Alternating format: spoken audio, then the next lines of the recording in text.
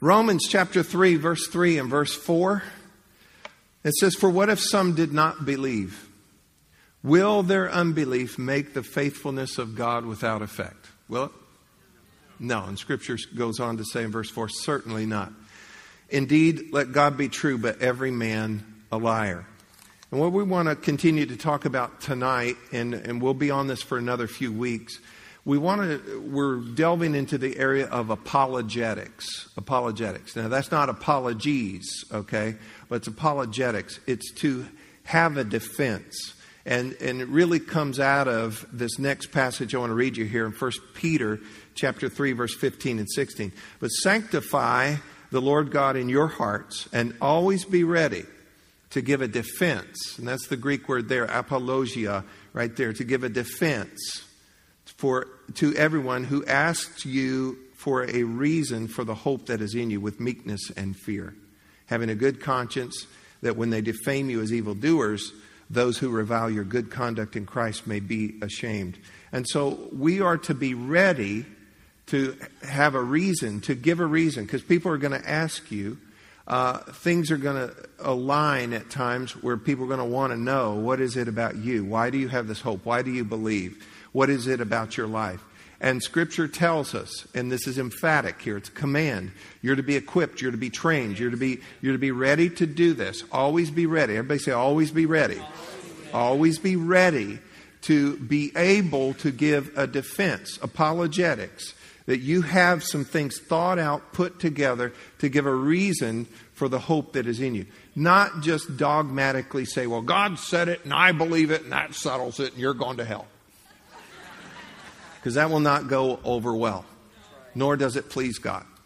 And so we've got to have some things settled and equipped. And so we're looking at the approach to this. Apologetics, when you're dealing with people who don't believe. We've been talking about atheists. I'm going to continue to kind of take that tack a little bit tonight, who don't believe in God. There's times that their approach will get philosophical and very, quote, rational. And it can even, as I told you last week, it can get weird. And it's hard to follow at times because there's nothing constant. There's nothing stable. Well, what if you don't exist? What if you're really not here and we're not really talking? And it can get just real bizarre.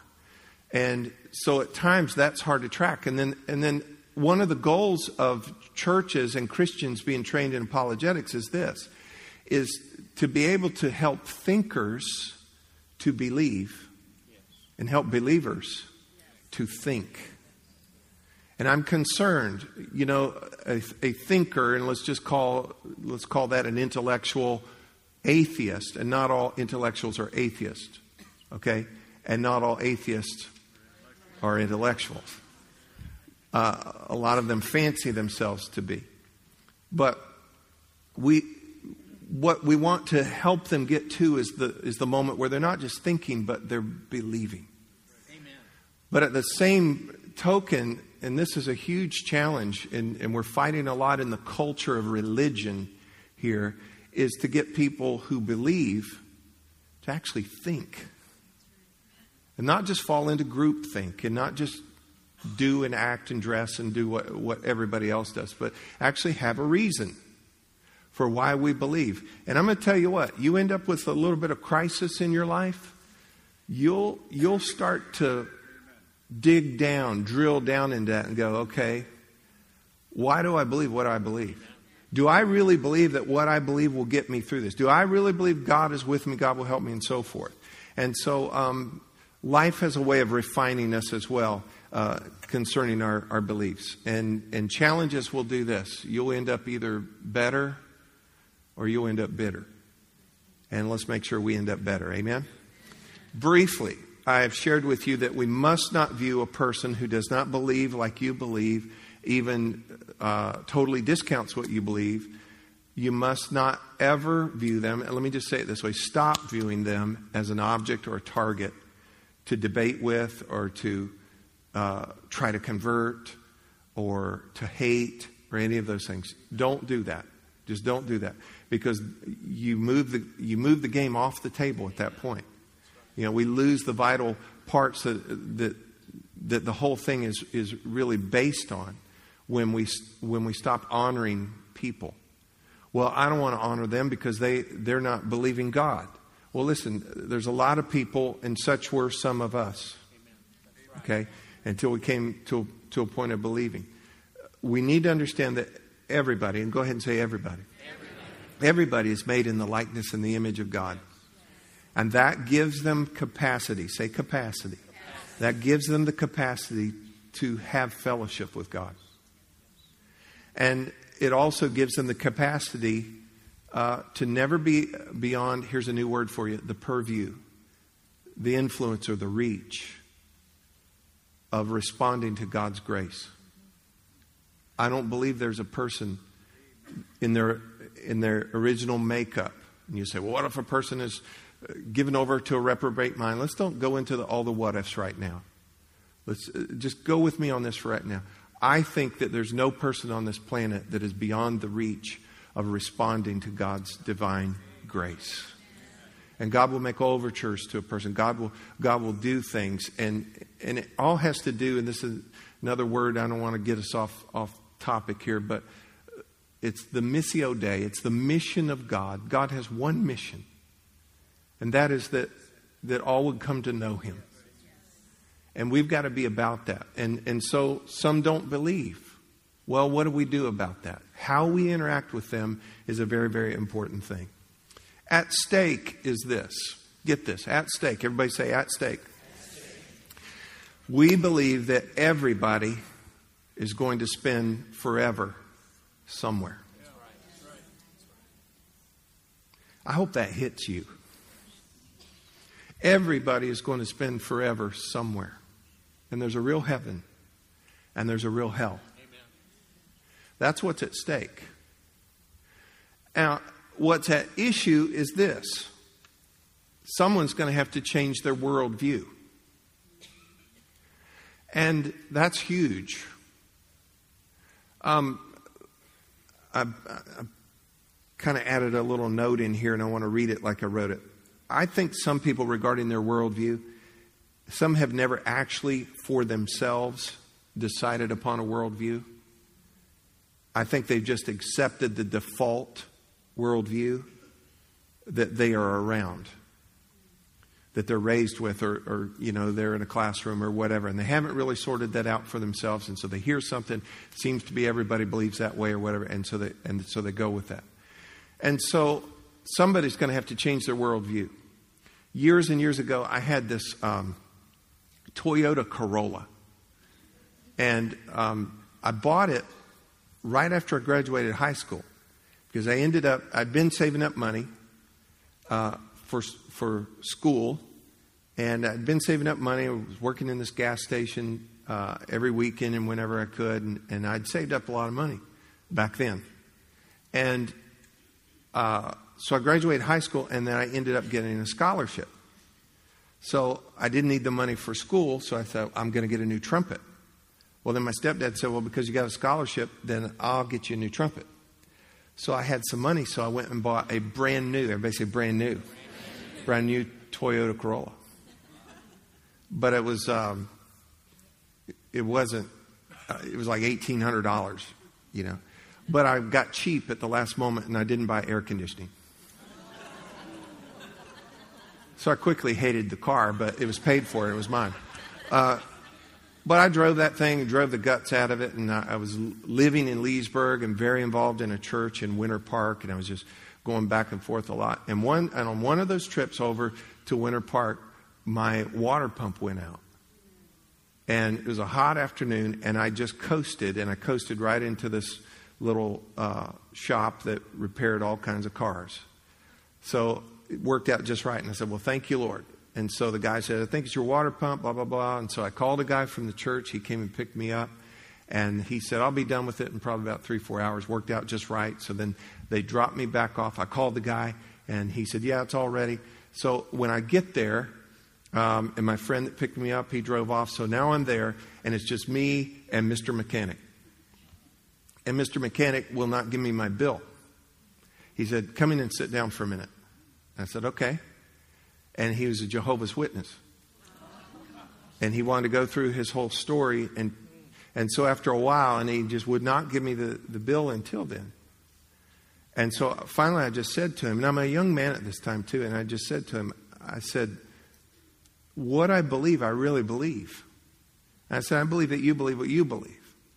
I said, and this afternoon, right now, by your greasy little desk, I didn't say that part. I said, I know that you're not going to change my mind, and I doubt that I'm going to change yours. Can I pay my bill? So I paid my bill and went off. And it left me with a really bad taste in my mouth, no matter what religion or belief that he represented, because how he went about it. He held me hostage, for a while. But he was asking me to change my worldview. And that's a huge thing, to ask anybody to change their worldview, because that's the lens at how they look at everything in life. So if a person's worldview is, well, I don't believe there's a God, to ask them to believe, to change that worldview is a huge thing. But it can be done. Such are, many of you. So let me share a couple of angles with you here tonight. And this first one, I want you to give me a little leash on this one, okay? Because this is just a way to approach something. I mean, there's easy arguments for part of this right away. But here's a question. I've actually been asked this question before, and this is a common question that someone who does not believe in God would perhaps ask. And it's this. Well, what if I believe? What if I believe, and then in the end we find out I'm wrong? What do I believe? Okay, let me share something with you called Pascal's wager. Pascal was 17th century French mathematician, theologian, physicist, and he was an apologist too. So he was very involved in apologetics in his day. And let me just read a little bit of this for you. Are y'all with me tonight? Okay. Pascal believed that there were no rational grounds for belief in God. Okay? Now, he's a believer. But if we just put it in the rational sense, he said there's no rational grounds for belief in God. So it is futile for people to attempt to reason their way to God. In spite of this seemingly uncertain situation, Pascal claimed that people still had to choose to believe God exists or to choose to believe that God does not exist. So everybody has to choose. But the choice is not one of reason. He said it's more like the flip of a coin. So it's a 50-50 chance whether or not God exists or not. Okay, now just go with me for a few moments here. Now, in spite of the fact that there's no guarantee that you're making the correct decision, Pascal argued that we must wager in favor of God. He encouraged everybody. You need to encourage everybody. Wager. Place your bet in favor of God, because we have nothing to lose and we have everything to gain.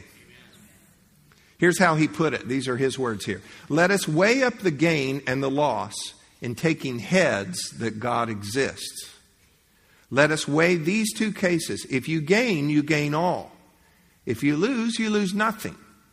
Wager then that he is, and wager without hesitation. In other words, if God exists, we win and have eternal bliss in heaven. But if God doesn't exist and we lose, we've actually lost nothing, because there was nothing to lose. On the other hand, to wager against God is foolish, because if God does exist, we've lost everything, because we lose eternal life. So the prudent person will always wager that God exists rather than risk suffering eternal suffering. Did you get that?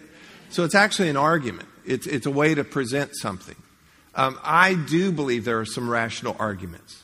I do believe that there are some things that we can know, about God and God's existence, for sure. But sometimes the angle to talk to somebody is, okay, why don't you just do this? Believe in God. Because if you believe in God, you've got everything to gain. You've got nothing to lose. But if you choose to not believe in God and he does exist, you stand to lose everything and forever. Listen to this statement. Even if my beliefs turn out to be wrong, being a Christian is still the best way to live. It's the best approach to life that there is. I'll show you some things here in just a moment on that. Now, what I want to do, though, I don't think that our best approach is for us to learn all the arguments. Because I don't think that arguments are the way to do it. People don't come to God and believe in God by explanation anyway. They come by revelation.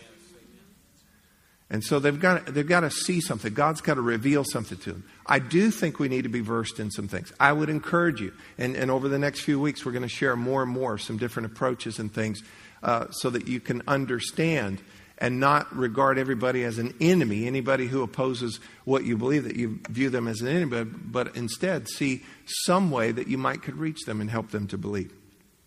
So let's change course here just for a moment. Real Christianity is appealing. Religion is repelling. Real Christianity is inviting. Religion is affronting. Now, let me put a word up here for you, because I don't want you to forget this. Preview. Everybody say preview. Let's break it into two words. What is it? It's preview, which means view means to what, really? To see. And pre is what? Before. So this is to see before. Now this is huge. I want you to get this concept here. You, if you're a Christian, are a preview for an unbeliever. Now I want to read this just like I wrote this down.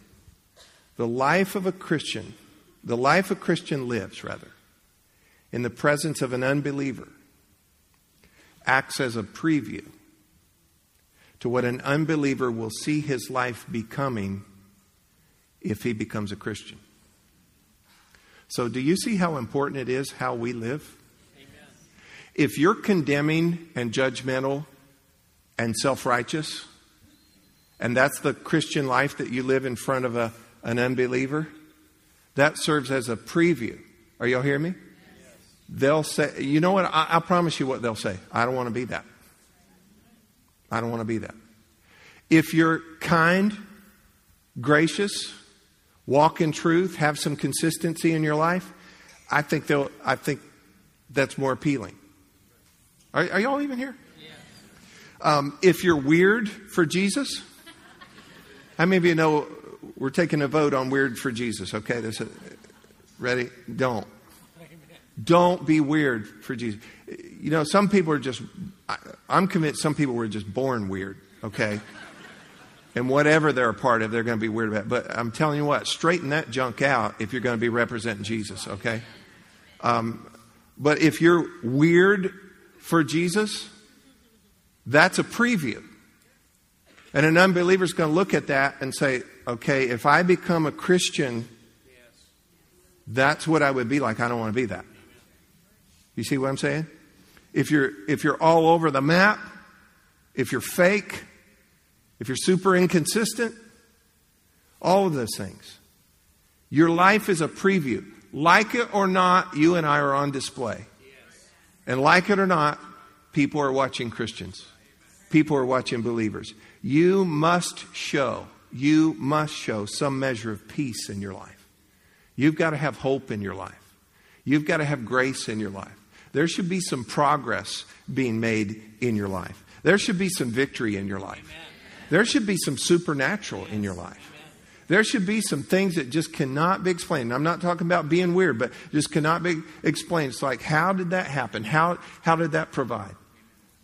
Some precious people in Alicia and I's life for a long, long time. I talked to him last night on the phone. They've been laboring hard for God for a long, long time. They've gone through some hard times too. And just the end of the year, beginning of this year, and they're about at retirement age, and they really didn't have retirement ready. Someone deeded them a fully furnished home. And I talked to him last night. I said, you know what? That is your harvest. And they're just so humble and grateful for it. You know, they're not flaunting. They said, we even have linens and silverware. Now, isn't that a beautiful thing? That's a beautiful thing. And you know what? Explain that. God was good to us. You know, and there needs to be some things going on in your life. You need to be showing some peace, some grace, some God in our lives. This is an article came out yesterday or today, NBC News. Millennials are the most stressed out generation. Y'all are saying, I don't know what that means. American Psychological Association says that the most stressed out generation of adults in the nation is also the youngest. The so-called millennials, defined here as American adults age 18 to 34, reported higher stress levels than their parents or grandparents. Their stress levels had increased also in the last year. 52% said stress keeps them up at night. Generation Xers, that's 34 to 47-year-olds, they tied with millennials in this. And so there's more bad news for the younger Americans who say they're more likely than older generations to try to manage their stress by eating junk, drinking alcohol, smoking. And so what they're doing is they don't have in their life as much, and there are other studies that support this, a belief in God. They're more that run in life apart from God, and they're more stressed out. And so they're around all of us. And we need to have compassion on them, but not just compassion and not be religious around them, but actually model for them. Be a preview. Everybody say preview. I'm going through stuff too. That's why I tell you never project or try to project perfection, because if you do, you're lying. And you're also going to disillusion other people if you try to project, I have no problems because God takes care of everything. God brings me angels in the morning that bring me hot tea. There are 2 seraphim that iron my clothes. And you're a whack job. Be real. We go through stuff. We live on the same planet, breathe the same air, and we must commit ourselves to God and His Word and following Him and trust Him to help us, so there actually is proof to the pudding. That they're going through something, but they've got peace. They went through a challenge, but they made it through. They didn't go nuts. They're sleeping good. They show up smiling. They whistle. And if you don't know how to whistle, learn to whistle this year, all right? Their decision to accept or reject Christianity is more often based on what they see than what they hear.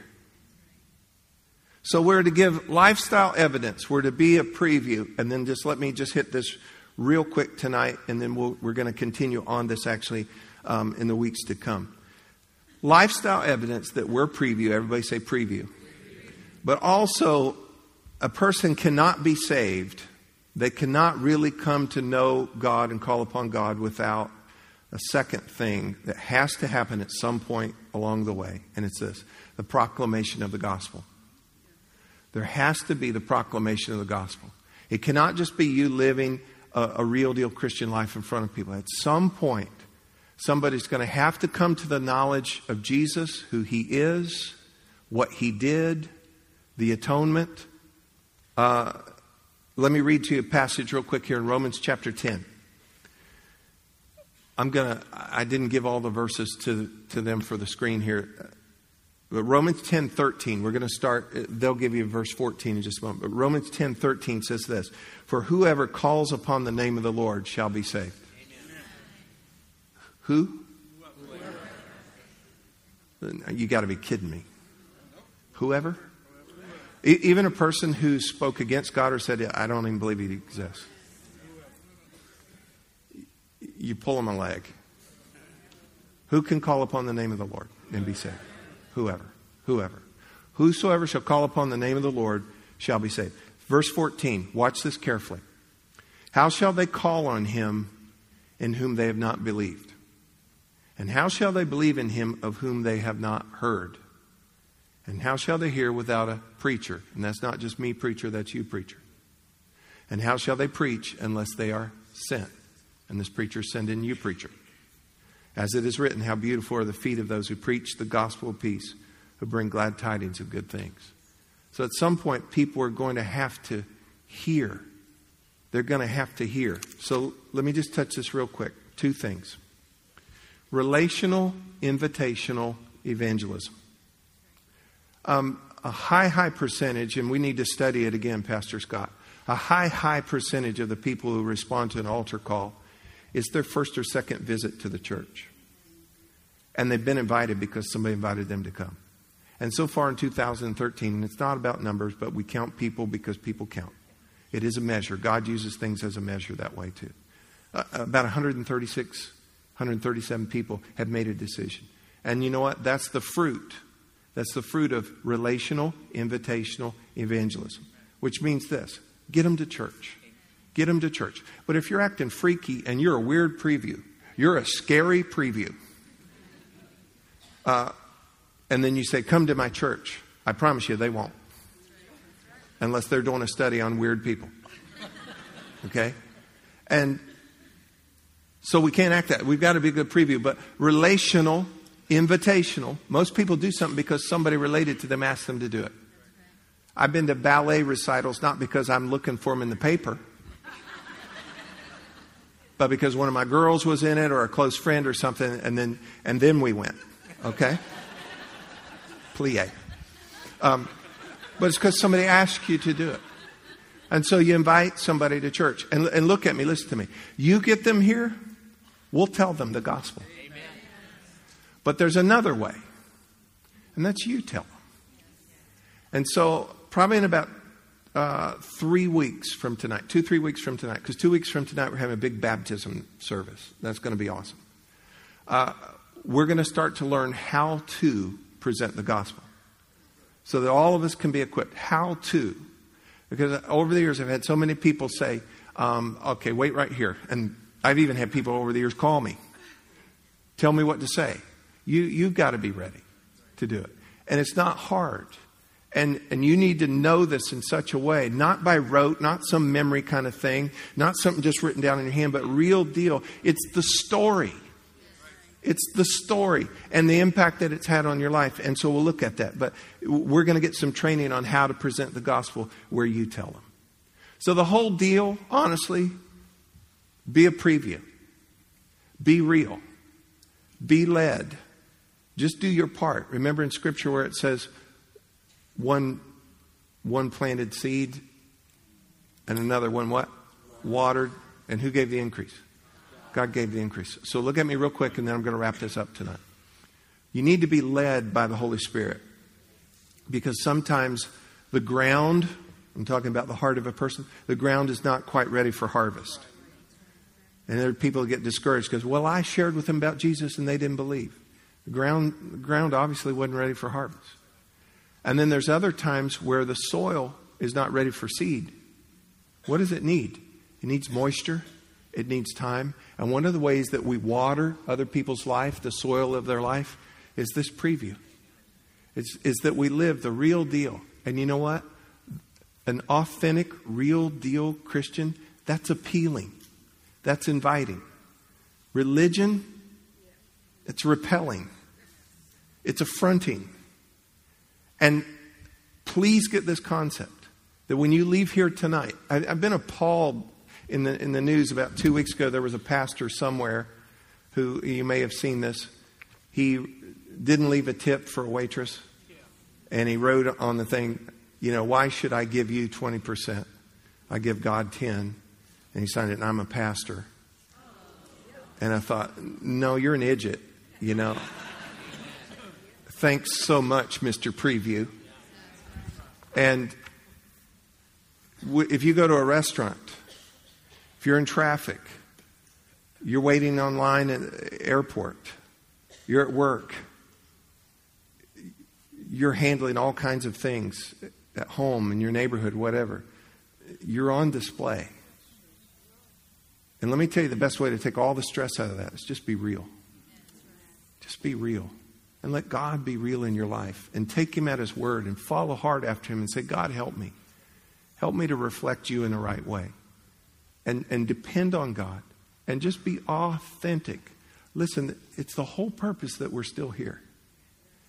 And the Bible talks about in the book of James that God is He's the patient farmer waiting for the precious fruit of the earth. And then in 2 Peter, he says this, don't be confused about God's long suffering. Why is he taking so long and being so patient with some people that have no interest in him? And it's because he's not willing. He's not willing that any should perish, but that all should come to repentance. And we're part of that mix. And here's what's at stake. And then I'll close with this. We believe that everybody's going to spend forever somewhere. There's a real heaven, there's a real hell. And let's make sure that we're the right kind of preview to help them in all of this. Amen? I'm just going to stop right there. Did you get anything at all out of this tonight? Thank you, Lord.